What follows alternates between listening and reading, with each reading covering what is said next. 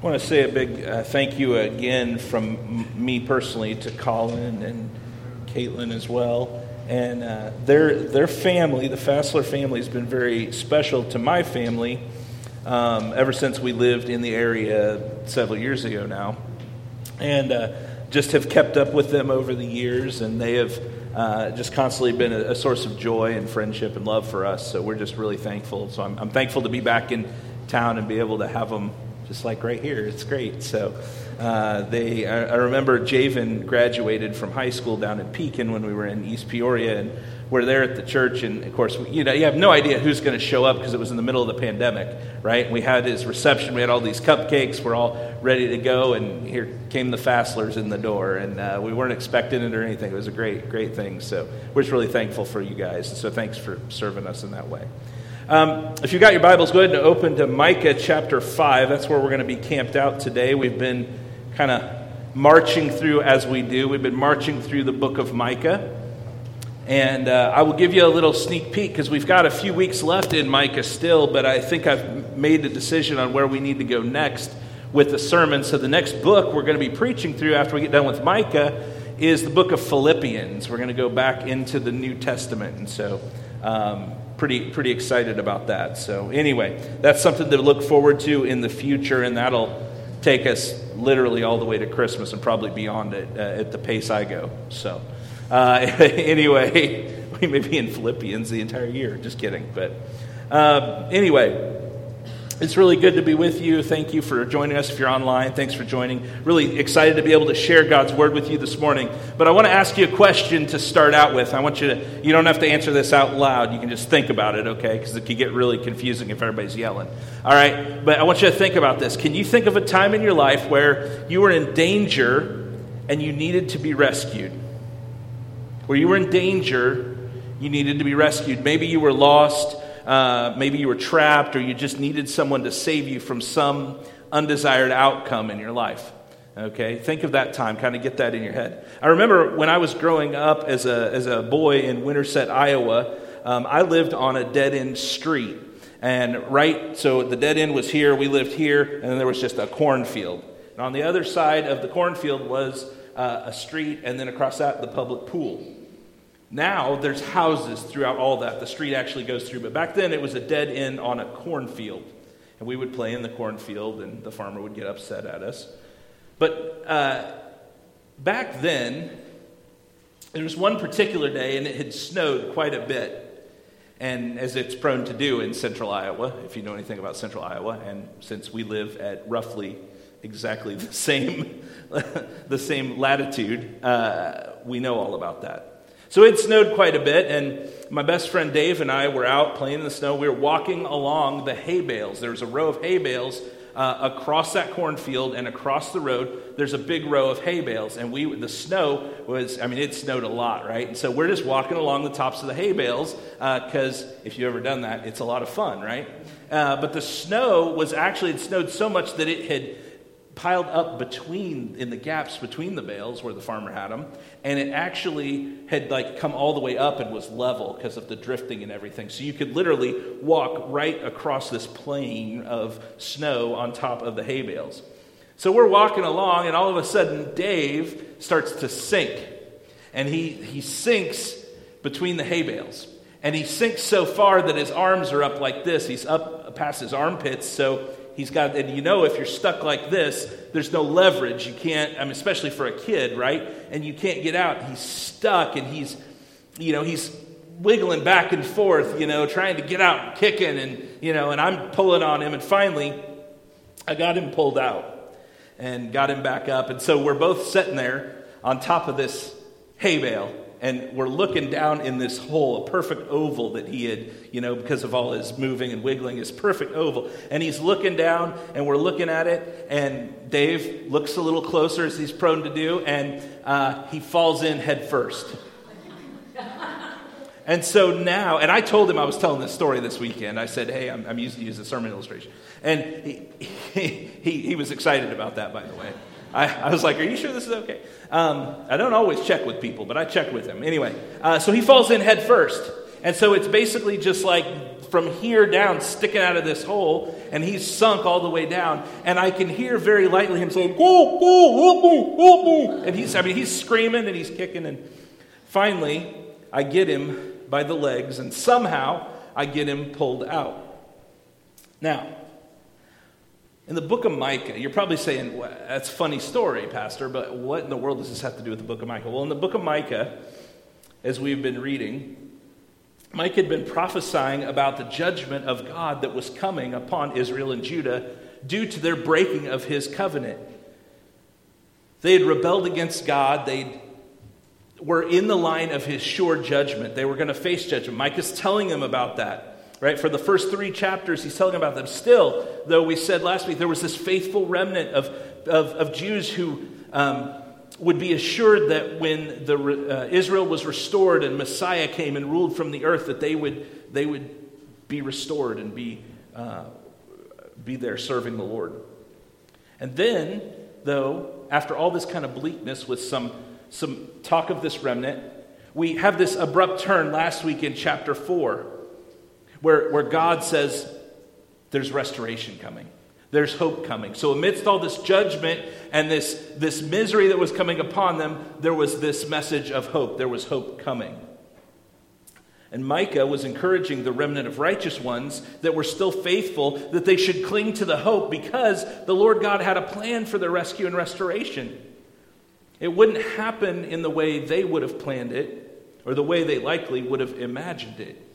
But Messiah was coming to rescue and restore. And he was coming to rescue and restore in a way that they definitely did not expect it. And that's where we're going to pick up in Micah chapter 5, verse 1. So if you got your Bible, follow along with me. We're actually going to read again the whole chapter. And this one is a little bit longer.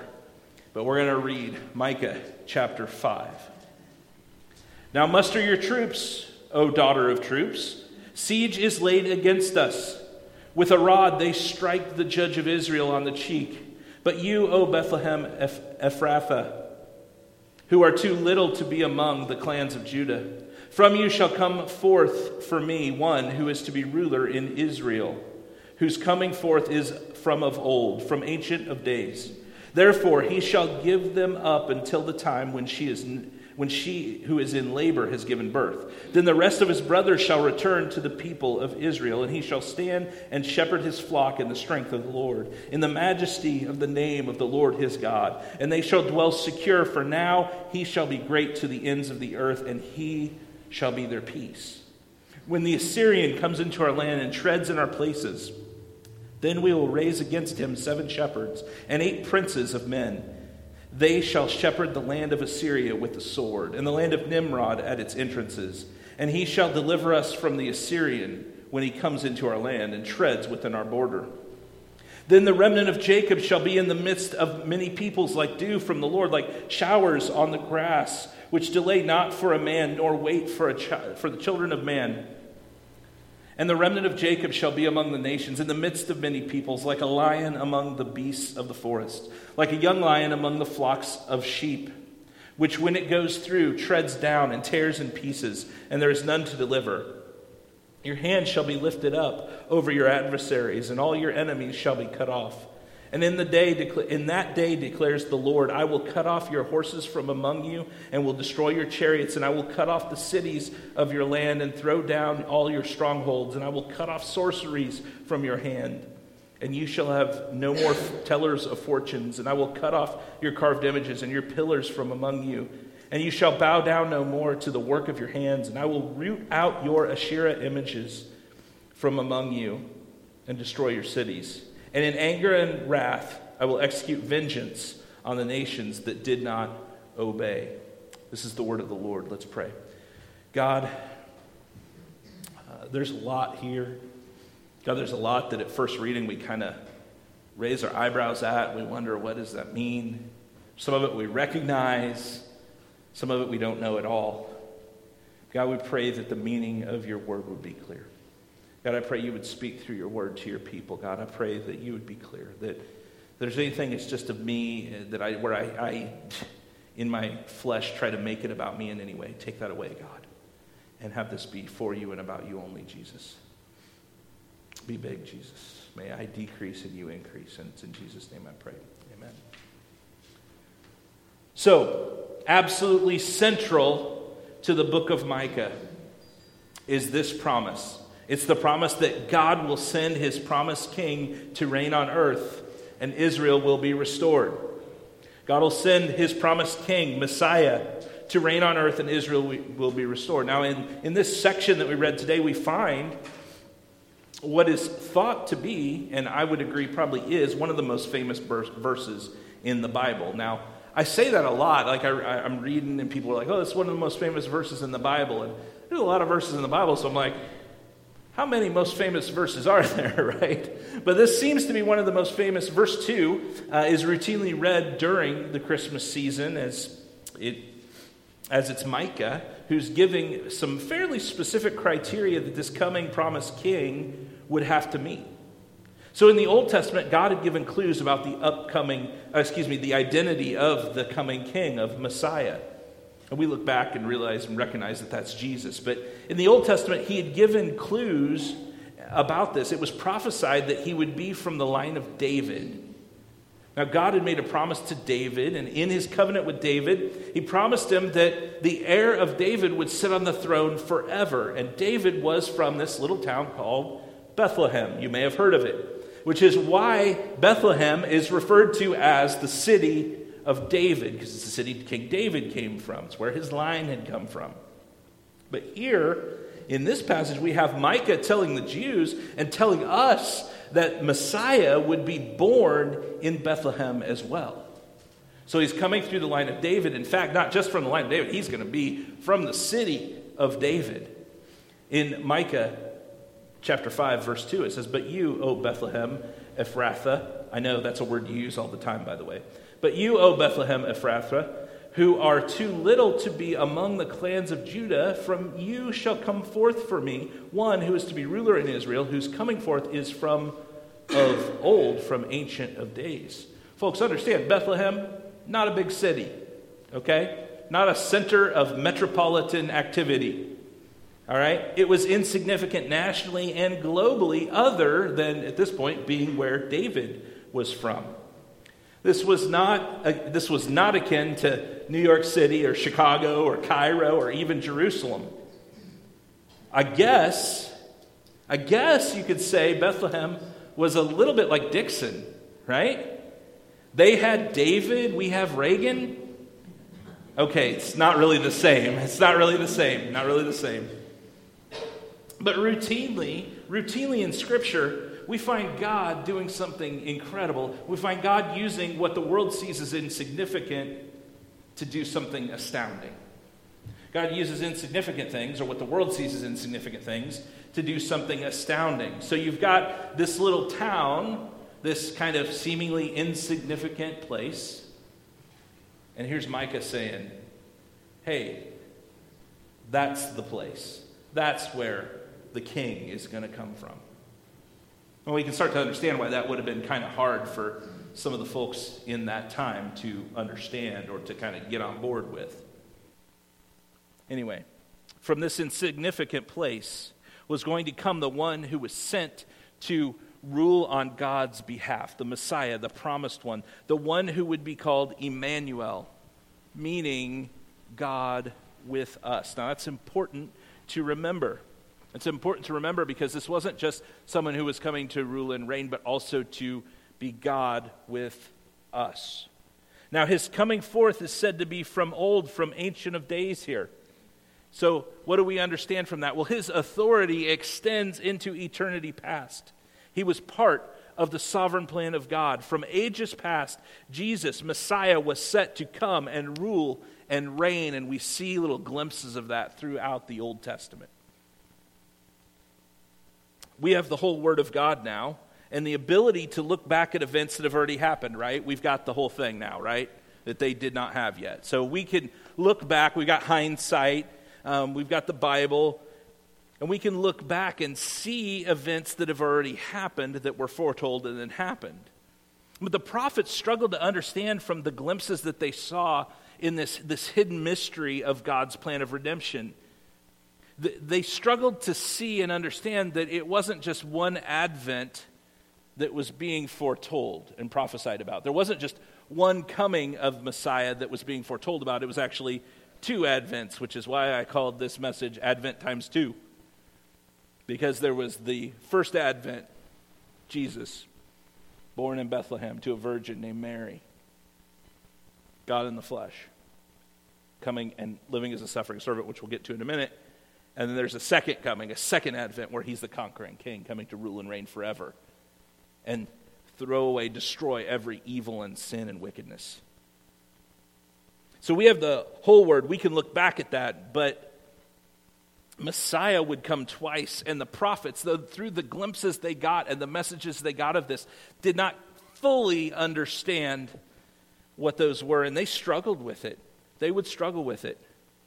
Ephesians chapter 3 shows us that the fact that Messiah would be Savior, okay, not just Messiah and ruling king, but Savior, that fact was hidden from the prophets. The prophets had a glimpse of what it was, what it would look like, but again, they still wrestled with understanding what their prophecies meant in full. One scholar that I read said this. He said, "It's easy to understand why the prophets would struggle with this. God allowed them to have glimpses into the future, but for them it was like looking at a mountain range off in the distance.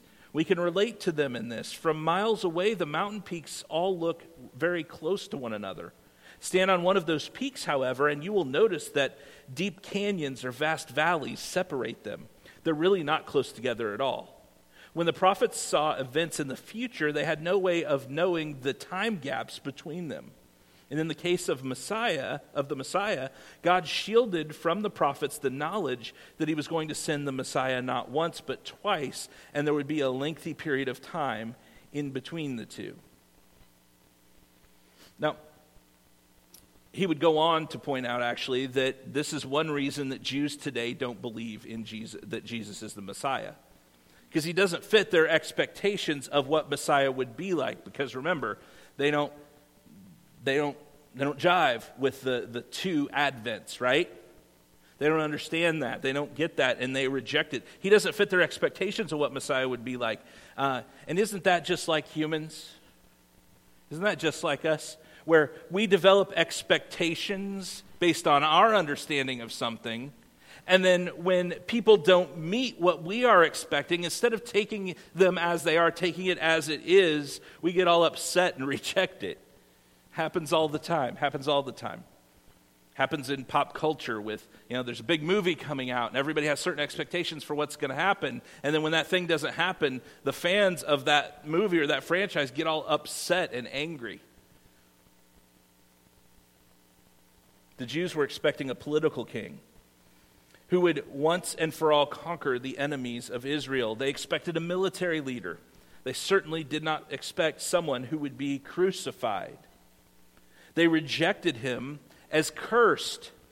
They rejected Jesus as cursed because, look, understand, they knew the Scriptures, and they understood from the Scriptures that anyone hung on a tree was cursed. Deuteronomy 21:23 says, "His body shall not remain all night on the tree, but you shall bury him the same day, for a hanged man is cursed by God. You shall not defile your land that the Lord your God is giving you for an inheritance." And then in 1 Corinthians chapter 1, verse 23, it says, "But we preach Christ crucified, a stumbling block to Jews and folly to Gentiles." They understood the Messiah to come one time and not two. So the fact that Jesus would claim to be the Son of God, would claim to be God, and would be crucified, that they saw as a curse, and they understood to be a curse, and they thought Messiah's only coming once and this guy gets killed, and they don't believe in the resurrection. So it makes sense that they'd have a hard time understanding the gospel. They would have a hard time understanding Christianity in general. But they were mistaken. They acted out of wrong belief. They had a wrong belief and they acted out of that. And if we have wrong beliefs, we will act out of them as well. This is why good doctrine and knowing the whole counsel of God is so important. It's why studying the Word and going deeper than surface level is important, because if we have wrong beliefs, that will affect how we live our lives. That will affect it. It's a little hard for us to understand in hindsight, but somehow they missed the fact that the Messiah is talked about in Scripture as a suffering servant. It's actually all over the Old Testament. Remember, Micah was serving as a prophet during about 30 years, and it was during that same time that the prophet Isaiah was prophesying as well. His book, obviously, is a lot longer. But Isaiah, touched on this idea of Messiah not just being not being this political, this army leader, this conquering general, king, but being a suffering servant in Isaiah chapter 53. And verses 3 through 6 say this: He was despised and rejected by men, a man of sorrows and acquainted with grief, and as one from whom men hide their faces. He was despised, and we esteemed him not. Surely he has borne our griefs and carried our sorrows, yet we esteemed him stricken, smitten by God, and afflicted. But he was pierced for our transgressions. He was crushed for our iniquities. Upon him was the chastisement that brought us peace, and with his wounds we are healed. All we like sheep have gone astray. We have turned every one to his own way, and the Lord has laid on him the iniquity of us all. And if you skip forward a few verses to verse 12, it says, Therefore I will divide him a portion with the many, and he shall divide the spoil with the strong, because he poured out his soul to death and was numbered with the transgressors. Yet he bore the sin of many and makes intercession for the transgressors. So in the first section of this chapter of Micah chapter 5, there's a picture of the first advent of Jesus, the Messiah of God, who would come from Bethlehem, who would be that heir in the line of David that was promised to David. And there's this pretty clear picture of the first advent, but then there's this clear picture of what the reign of Christ would look like upon the earth upon his second advent, upon his second coming.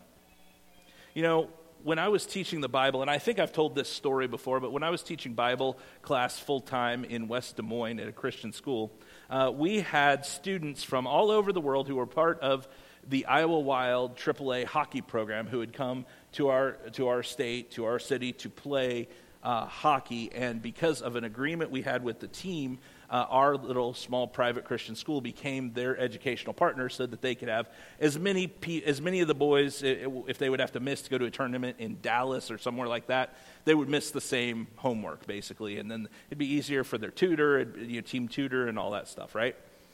So I had kids from all over the place who, some of them had never cracked a Bible before. Some of them, I don't even know if they'd ever held a Bible in their hands before. I just don't know. Okay? And so we're talking in Bible class one time, and I talk about how Jesus came the first time as a suffering servant, but the second time, he's coming back as a conquering king. And one of the guys who is from Quebec, so he's French speaker, he's got that thick accent, he leaned back in his chair and he said, "So, does that mean we get another Christmas?" And I said, no, it's going to be very, very different the next time. He was the suffering servant, and now he's coming as the conquering king to rule for eternity. But the Jews did not understand that. Jews didn't understand that. So we get to this second section, and we find that when the promised king reigns on earth, Israel will be healed. When the promised king reigns on the earth, Israel will be healed. Well, are we talking about a physical healing? Not exactly. We're talking about in 3 or 4 specific ways.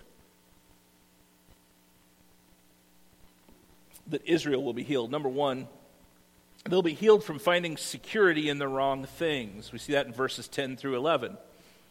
See, they were trusting in their army and their military might and the strength of their national defense rather than in the Lord.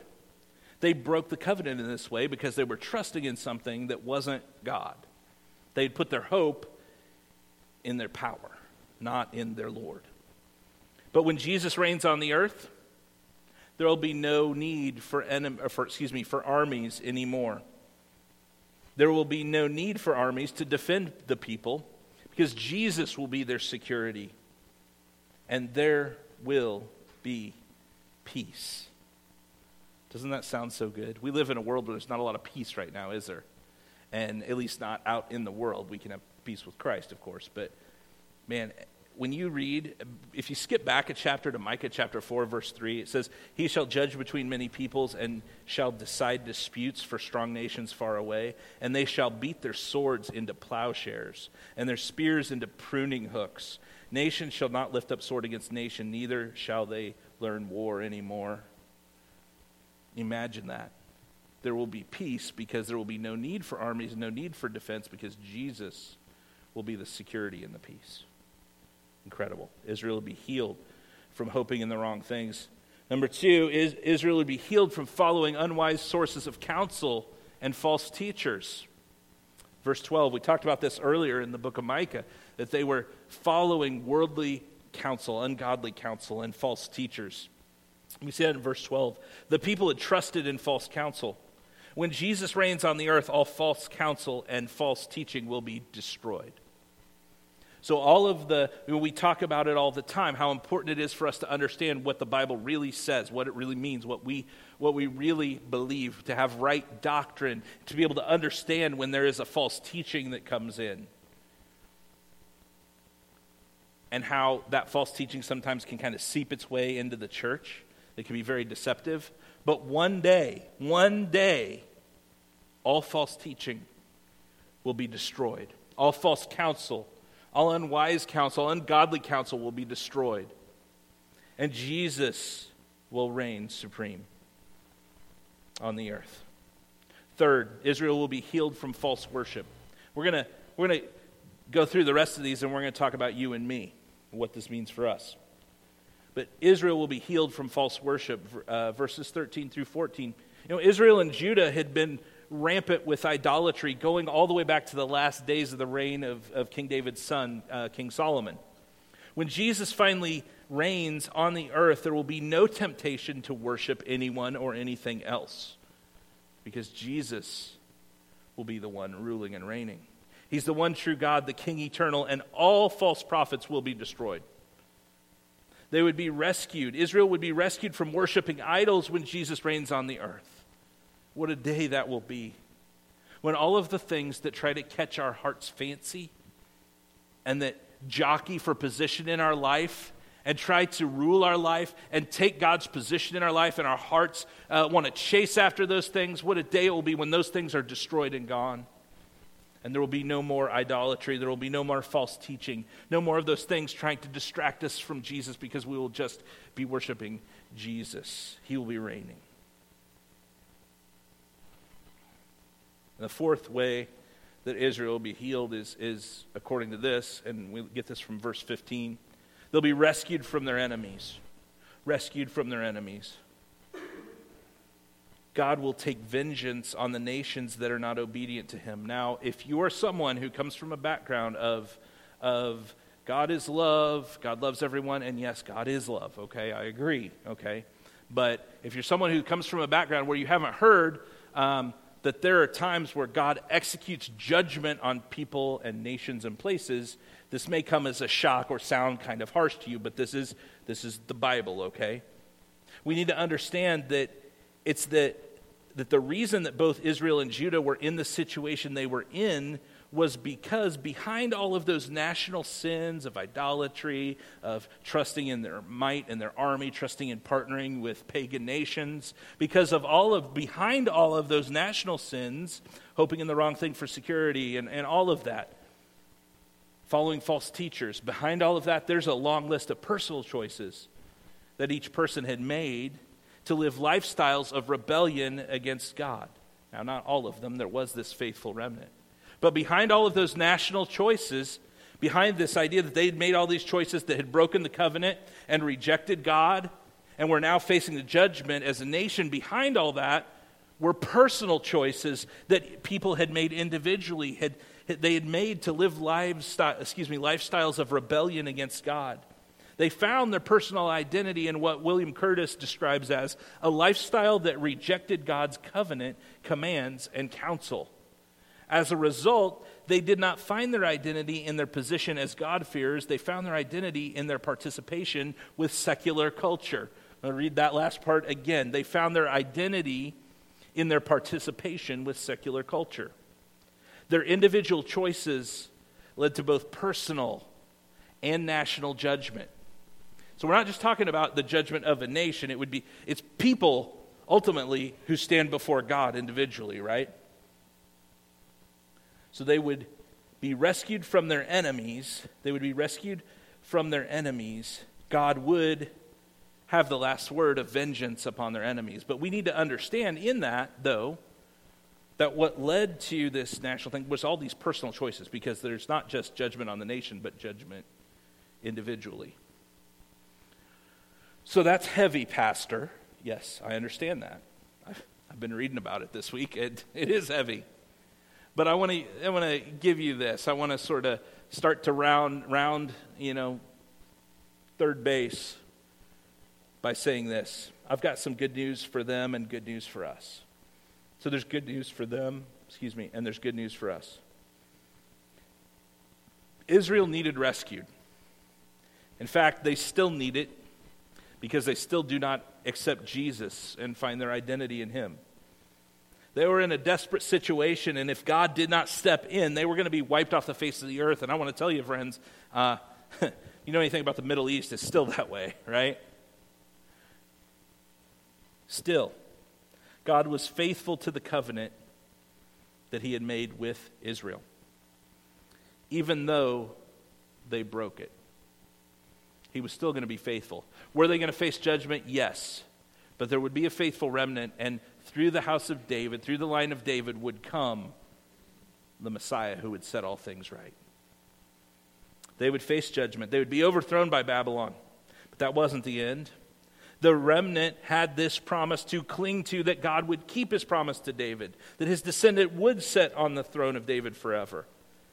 The people didn't understand that they needed to be saved, not just from the nations wanting to oppress them, but they needed to be saved from the judgment of God coming upon their personal, individual sin. They needed a Savior to rescue them. They could not rescue themselves. They needed a Savior to give them a new, blood-bought identity. They needed a king who was coming and who would come again. Friends, we are in much the same position. That without Jesus, prior to trusting Jesus Christ for salvation, believing the gospel and repenting of our sins, we're in the same place of being in danger of facing eternal judgment for our sin. And if Jesus didn't step in that first time when Jesus came to the earth and died in our place on the cross for our sins, if he doesn't do that, then we rightfully and justly, and there would be everything right with it, that we would pay the price for those sins in eternal judgment. But a king came, and because he came, we can understand his restoration, his salvation. We can experience that, his rule and reign on earth with him at his second coming.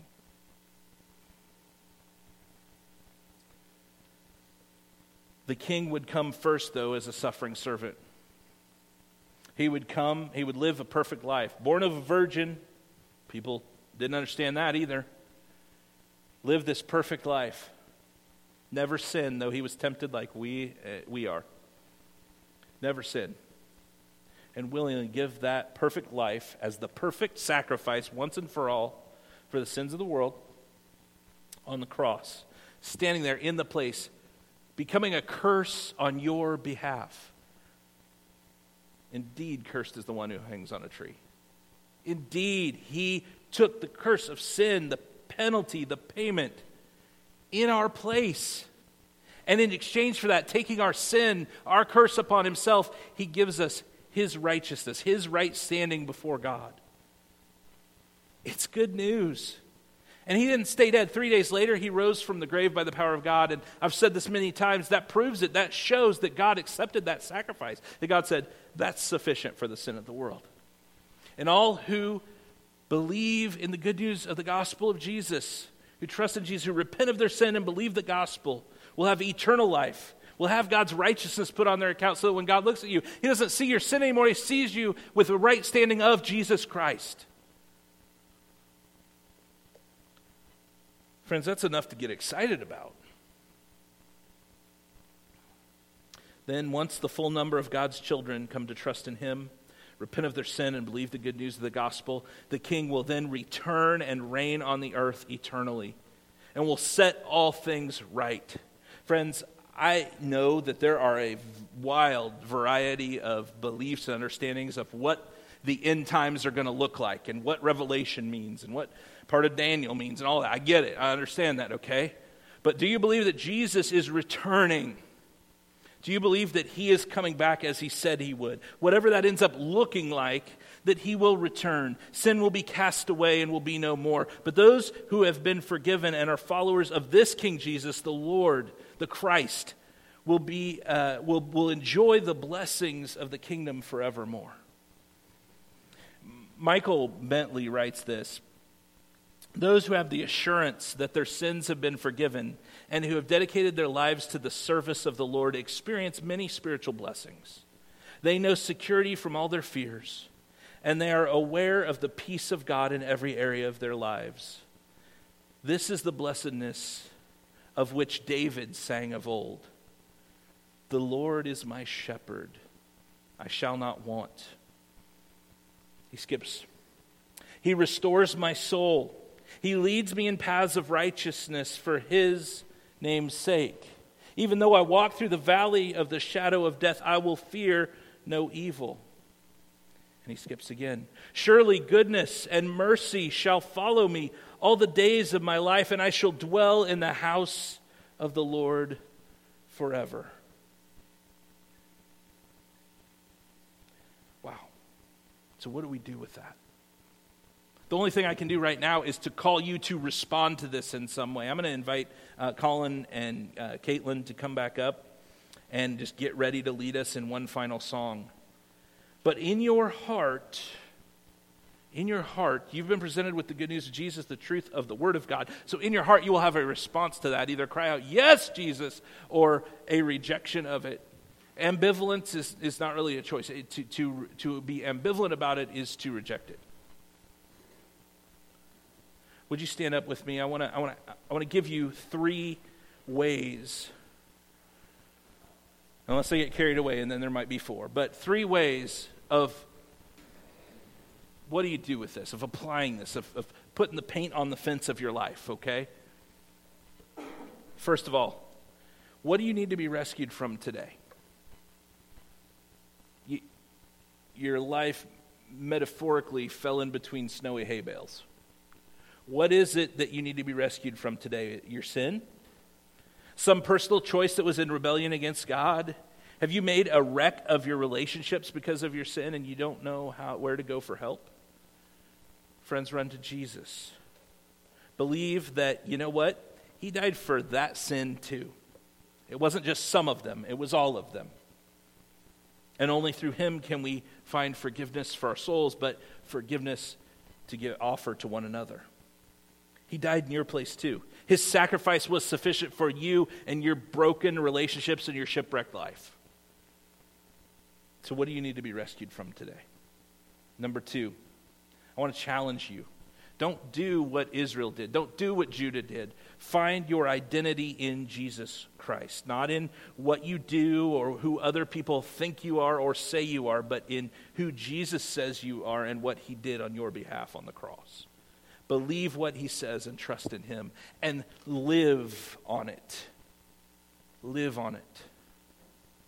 Number 3, look forward to Jesus' return and his reign.